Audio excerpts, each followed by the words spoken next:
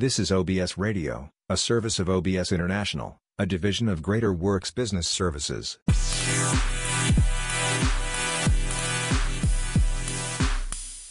Making contact.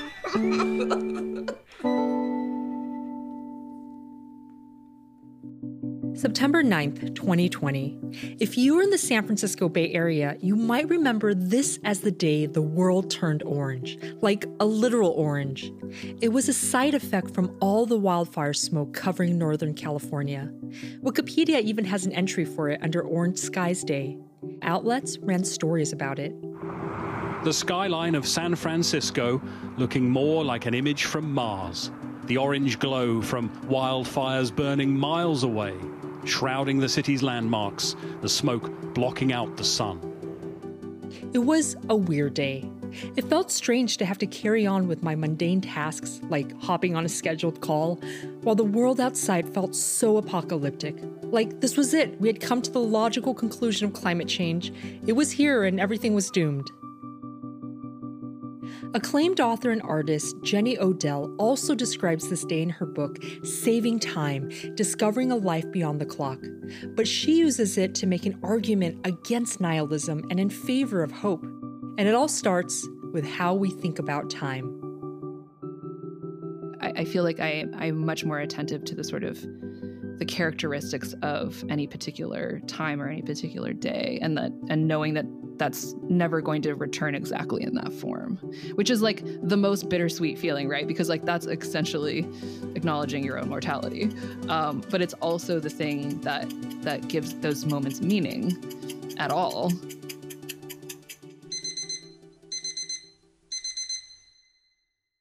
So at work, time is often seen as this fungible commodity. Especially if you're an hourly wage worker, 1 hour is often treated as interchangeable with any other hour.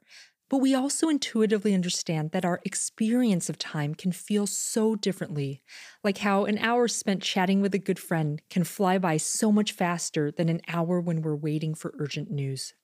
There's a whole history behind that idea of commodified work time that is deeply connected to the extraction of resources and labor under capitalism and colonialism.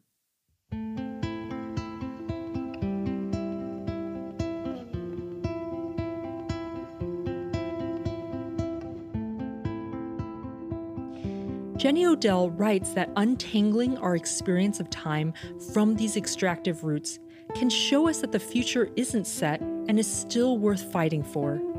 So I talked to her for Making Contact about how saving time can help us save ourselves.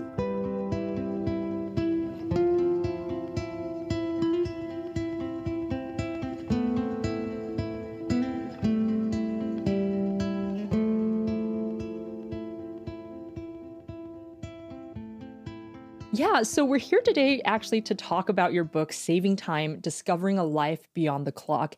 And it's just this really beautiful meditation about time, how we live through it, how it's socially constructed, and how we can also begin to imagine different and more liberatory modes of time. Just to start us off with like a quote, you write in the introduction that, quote, "This book is my panoramic assault on nihilism. I wrote it in an effort to be helpful, but toward the end, I felt I was writing it to save my life." So I'm actually going to start us off with a pretty broad question. Why was it important for you to write about time, and how is time also a call to action? Yeah, I think, it's one of those things where it doesn't feel so much like you had an idea, but it's almost like the other way around, like something is chasing you for a long time. When I look back at sort of old journals or just things that I was thinking about, I found that I often was describing my relationship to time in terms that seemed painful on both the level of the everyday, which is just like, I never have enough time. I'm always rushing around. I feel that all time is money. And then on a longer range kind of level, right? Like as someone who grew up in the time that I have, just seems like, there's a lot of dread in the air and like sort of inability to imagine the future. It's this kind of combination of like, I'm racing against the clock, but I also feel that I'm living at the end of time. Kind of this like horrible combination. I had the idea for this book right before the pandemic started, but obviously the pandemic and the experience of time and the pandemic influenced the way I wrote the book. So it sort of made the question more urgent, I guess, or more immediate. This sort of like, how does the way that I reckon time or think about time change my experience of it and what I think it is, and therefore what I think is possible? Yeah. And there are moments in the book where you just like, it's so clear that you're grappling with your sense of fear and grief around our collective future. And I really appreciated having, just like something that was so relatable in that moment to feelings that I also experienced, but have not articulated nearly as well as you. And so, one of the parts that you start off the book is around this idea of like, hey, the relationship between what we think of as our daily work time pressure and the devastating effects of climate change that happen on this larger timescale are actually like really related at the root to a specific concept of time. Could you just talk about that and explain like what is connecting them?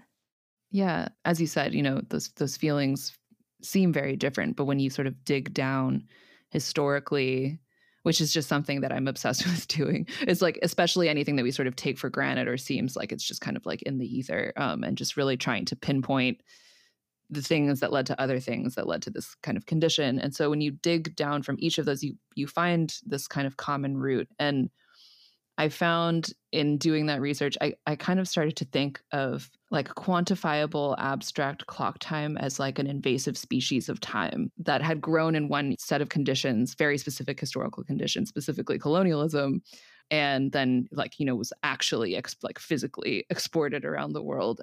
For anyone who's interested in this, I really can't recommend enough the book that I quote quite a bit at the beginning of my own, called The Colonization of Time. And that's written by a historian who's looking at specifically British colonists bringing these notions of time and work to colonies in South Africa and also Australia.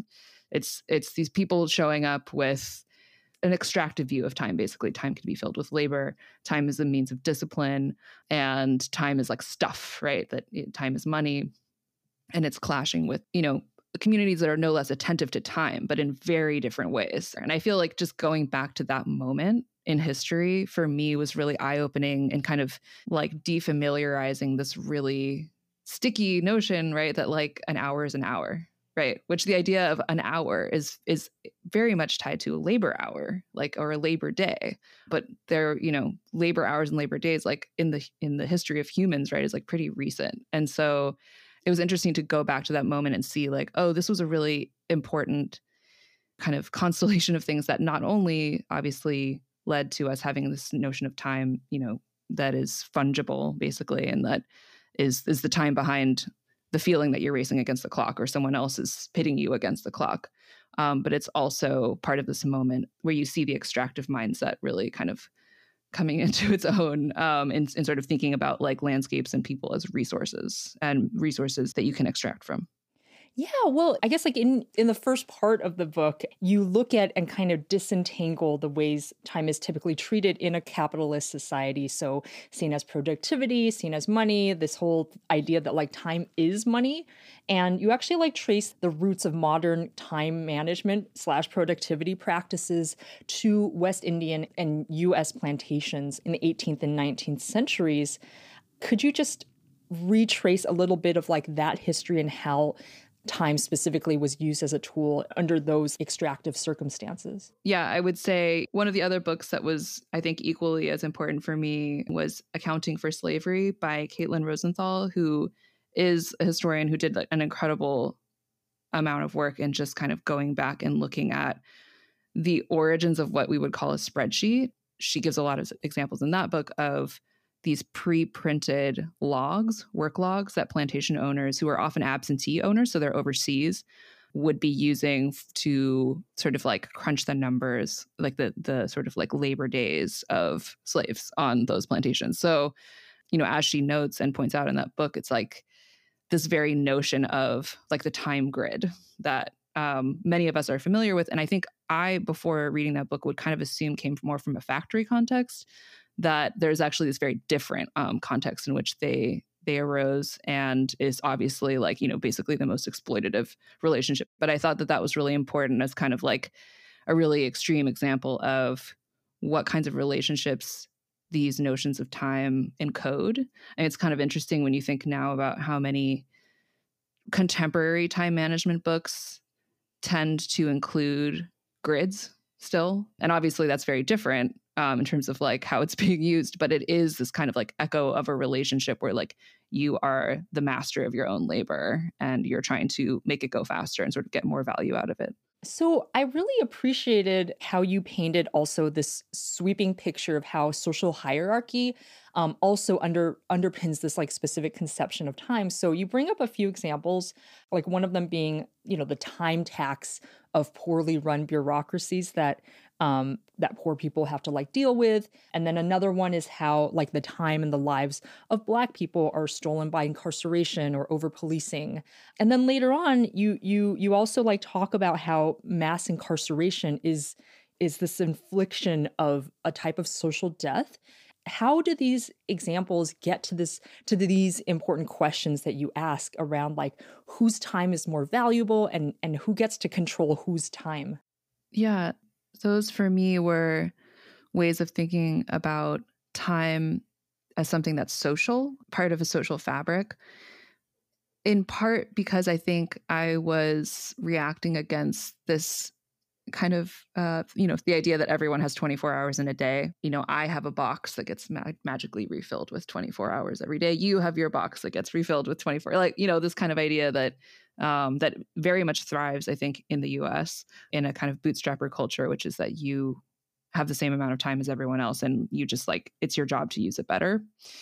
And so I think the idea of time as being part of a social fabric is a really helpful antidote to that because it recognizes that the way you experience time. So that might include like numerically how many hours you say you have, but it also includes other things like, are you rushing? Are you waiting? Like, who are you waiting on? Whose schedule are you on in that free time? Like, how does the time even feel free, right? Like all of these other kind of much more maybe subjective seeming things compared to number of hours. These are all affected by basically a hierarchy of power. And so you kind of start to see that like everyone is embedded in this fabric, holding different positions. And the person with the most power is the person who can experience, who not only has the most time, right, but like has the most control over their time, which is what it's really about. On a kind of more hopeful note, I feel like if time is part of a social fabric, then the ways that you imagine making more time are collective, whether that's a union, which is like a very obvious example of people working together to make more time for everyone or have everyone have more control of their time. But other things that I think all fall under this category of like an agreement among people, a contract of some type among people, whether that's formal or informal, that redistributes that power and therefore changes everyone's experience of time versus like a bunch of people individualistically trying to, make their time grids work better.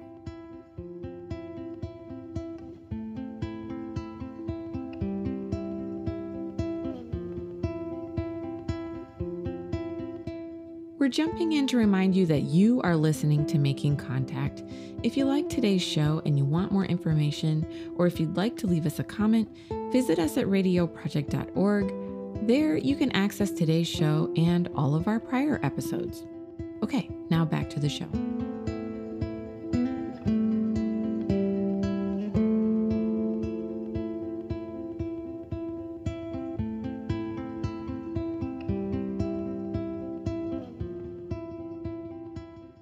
We've been talking with Jenny Odell, author of Saving Time, Discovering a Life Beyond the Clock. In the first half of the show, we dug into the ways we typically think of time as labor and money, ideas with capitalist and colonialist roots. On the rest of the show, we'll continue that conversation and learn ways to cultivate new ways of relating to time that can start to liberate our thinking and our lives.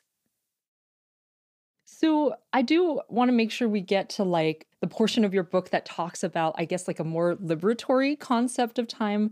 And like, throughout the book, you toggle between these really like intimate scenes to thinking about almost these impossibly large eons of geologic time. And then we get the sense of how, we are beings that really live within all these overlapping like systems and scales of time.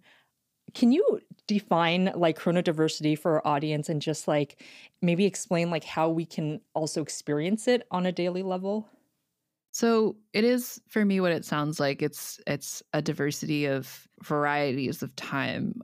So Barbara Adam, who's a sociologist that I quote, has written like really, really beautifully about just like if you think about something as simple. I think she gives the example in one of her books of sitting on the plane and just all of the things that are happening. Like she's having memories of people in her family, but she's also on this plane going between these two destinations, and there's the timetable of the flight, right? Like there's just so many layers going on at any time, even if you think you're doing something as simple as, just like walking to the store, because we are people with memory and hopes and dreams, right? And we're in areas that also have history and, things are changing. And so as she puts it in her book, like it's actually pretty intuitive, right? This idea of chronodiversity. It's just that it gets kind of buried or drowned out by this one way of thinking about time that is just kind of creeping into the entire day. But I would say that if you do have, some amount of latitude, I think even just thinking about it, like being aware of it, that time it does feel different. And really kind of ruminating on that, it kind of renders you more sensitive to those changes. But I guess what I'm saying is like any amount you can get away with and just kind of courting this feeling or this kind of attention to how time feels for you, which is, I think, sometimes not even something we really ask ourselves. I think that there's something so interesting and intuitive about the different ways that you talk about what time could be instead. So I'm thinking specifically about this like story that you share about your friend who had some beans that then she gave to her friends and then, maybe spread this line of beans across the country.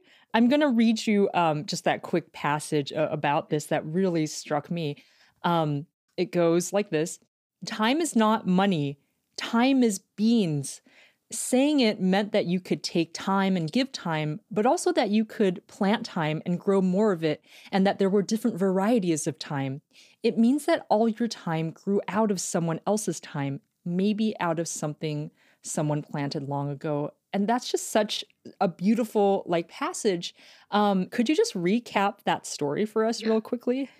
Yeah, totally. So that was my friend who lives in the Santa Cruz Mountains, who I visit a couple times a year. And I'm very blessed to have a handful of friends in their 70s, which is also, I think, has really affected the way that I think about time because I'm in my 30s, and she has an amazing garden. So in the book, actually leading up to that bean moment, there is also an important detail that she was planting, or she had planted lettuce, and she was trying to give me a bunch of lettuce, and I had some resistance to taking it because I was like, I don't want to take your lettuce. And she's like, no, I need to get rid of these outer leaves in order for this plant to grow in the way that I want it to. I've been giving lettuce to everyone. And that this sort of made me realize that I so assume that everything is a zero-sum game that I could not imagine that if she gives me something, we both have more, right? So just even that kind of simple image. Because when time is in the grid, you have your grid and my grid. It is very much a zero-sum game. And then shortly after that, she was planting some beans that, she gave to a bunch of friends who all loved them. She couldn't find them anymore. This is 20 years ago. She doesn't remember where she got them. And those friends, luckily, they gave some of them back to her, and then they gave some of them to their other friends. And so these beans are sort of spreading around and around for 20 years. And so now she has them, or she has the descendants of them, right? And she knew that I was working on this book about time. And so we were talking about it and how, we need different metaphors for time. And I was kind of like, oh, beans are a really interesting metaphor for time because she understood that what she was getting back was not exactly what she had given. And also everyone now had more. But also because, if you think about an individual bean, and I'm a person who, especially during the pandemic, I got really into beans. I've spent a lot of time looking at and thinking about beans, but I just hadn't really thought about the fact that they're also seeds, right? And so, in a sense, right, they can grow more beans. So they could, each one individually contains the possibility of other beans in the future. And I started to really prefer thinking about time in this way because when I think back, just kind of trying to trace the origins of some of the most important things or experiences in my life, that does do a better job of explaining them. Like I think about like, you know, something small that someone did for me a really, really long time ago. And maybe it actually didn't really mean anything or do anything for years. And then all of a sudden it opens up this whole new thing, right? This thing that leads to another thing that leads to like my entire life changing. And so I find that it's much more sort of like a generous and hopeful way of thinking about time that really encourages like interaction and like prizes interaction. And I still find, especially after writing the book, that I feel like less of a time hoarder. You know, like I don't presume to know what's going to come out of certain things. I've never lived anywhere where I have a garden, but I do know some gardeners like that friend. And I feel like I have the humility that a gardener has. A gardener is not really a master of that space, right? Like a gardener is a collaborator or a steward. They have some humility about what is possible to control and what you should even want to control. And I think that's how I feel more about time now.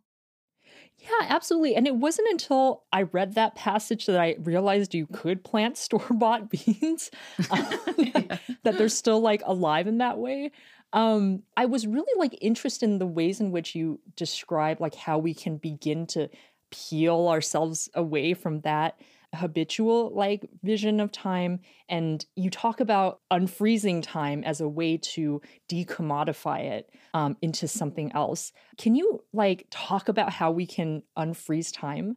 Yeah, I use the example in the book of kind of like choosing something to pay attention to on an ongoing basis. So for me, that was a California buckeye tree in a park that I was walking through quite a bit during the pandemic. And, you know, that's a tree. If you're familiar with a buckeye tree, you know, it goes dormant in the summer and just has like a very striking kind of procession of, you know, these buds that show up in the winter and they don't open until the spring. And then there's these amazing flowers with this incredible smell that I will only ever be able to smell at that time of year. And then those wither, and then the leaves sort of start turning brown, and then the whole tree goes dormant for most of the summer. And sometimes those changes happen really quick, right? Like it'll look different the next day that you walk by. And I think that really helped me to see, first of all, to see the tree as like not a static entity. The tree is alive. And also to see time as just, you know, quite simply, time is just change, right? And change is registered in things and beings, and it's not really anything else. Like that's kind of it. It's kind of like trying to remove that grid and just trying to be as attentive, so closely attentive to that change that it feels more prominent just in that moment than like the clock or the calendar, because like that is what time is like at the end of the day, right? I mean, I got really into geology while writing this book, and I got a lot of help from Andrew Alden, who wrote Deep Oakland.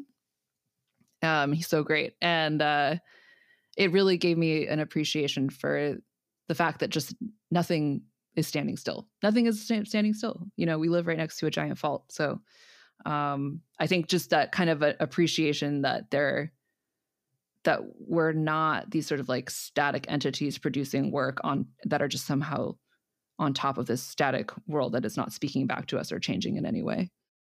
And, you know, there is also a part where you talk about the fossil fuel industry and how it like has attempted to make its vision of the future all of our collective futures. BP, for example, is the corporation that popularized the idea of like the individual carbon footprint. What is the power that they have in like creating and controlling our time and our future? I mean, it's sort of twofold, right? It's like if we have a ticking, you know, climate clock, it's because of them, right? So it's on a very sort of real material level, right? Like our time is being limited by them, and you know, with all of the information that we have, like they're still, you know, opening up new extractive areas, and just, you know, it's insane. The whole idea of a carbon footprint calculator assumes that we're simply doomed to always use more and more, and your only avenue for change is for you personally to reduce your footprint. I mean, that's obviously important, but it's sort of like but it's the way that it's kind of framed, where it's like they're kind of like throwing up their hands. They're like, look, we just make the stuff. You're the ones who are going to keep asking for more of it forever and ever, because humans are economic animals, and that's what they do. It's selling you the idea of a future in which they will always have relevance, which makes complete sense for a company to do or an industry to do. And you almost succumb to that idea that they're selling you, that this is just how it's going. And then you're like, wait a minute, who has the most vested interest in making this seem like the inevitable future? I think that leads us really well to my last question for you, which is just, near the end of the book, you say, quote, it makes me wonder if one meaning of having time is to have HALVE time, to make a cut in Chronos and hold the past and future apart as much as hope will allow. So my question is, what is the role of hope, and how do you hope that time can save us? Yeah, I think of hope as being extremely related to how you see the future, whether you see the future as open-ended or not, and that these two things have like a deep relationship to each other. I wrote a letter to the future for the Sydney Writers Festival, and I delivered it there. On the one hand, you have declinism, which is like the belief that everything is always going to get worse. Everything is necessarily getting worse. And then on the other hand, you have kind of almost like triumphalist obsession with technological progress, which is like similar, but kind of going in a different direction, right? And trying to find something in between those two. And I ended up talking about this phrase in Tagalog, bahala na, which depending on who you ask, I asked my mom, she said it meant like whatever happens, happens.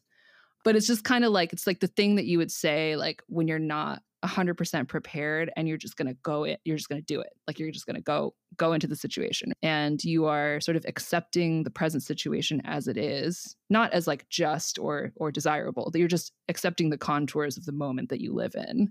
Like I was born at the time I was born. This is the task that lies in front of me. How do I creatively respond to this? And to me, that's really been the thing that has saved me from that despair that I talk about at the very beginning of the book, where I have no relationship to time, like where I have no relationship to historical time, where you actually you see how many moments of contingency there were in the past, in your own life, and then in historical time, where people have fought against the odds over and over again, right? And those things have led to conditions that we all now take for granted. So it's sort of like our task in this moment to see that contingency again and make our own response to it. And for me, that really changes the way the future looks. Well, Jenny Odell, it's been fascinating to talk to you. Just thank you so much for inviting us inside, the world of your book, which is also your world and also your time, for a little bit. It's just been such a pleasure to talk to you. Oh, thank you so much. It was my pleasure.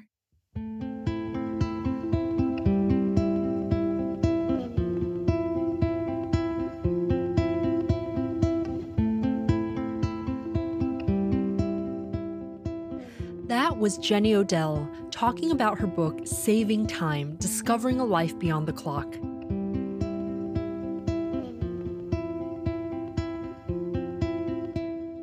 And that does it for today's show. If you want more information, visit us at radioproject.org or leave us a comment on Twitter or Instagram. We'd love to hear from you. I'm Lucy Kang. Thanks for listening to Making Contact.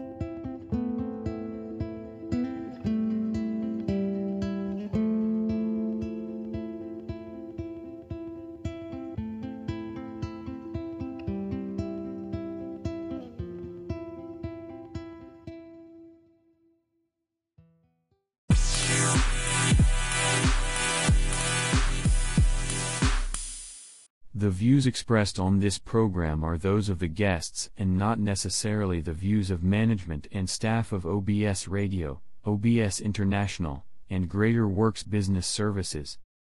Guests who appear on this podcast are not required to pay a fee and is made possible by radioguestlist.com. For more information, please visit our website at www.obsintl.cf. Follow OBS on Facebook at www.facebook.com/austerlibroadcast section. If you want to contribute financially to help us continue broadcasting, please go to paypal.me/obsintl. Thanks for tuning in. We will see you next time. This is OBS Radio, a service of OBS International, a division of Greater Works Business Services.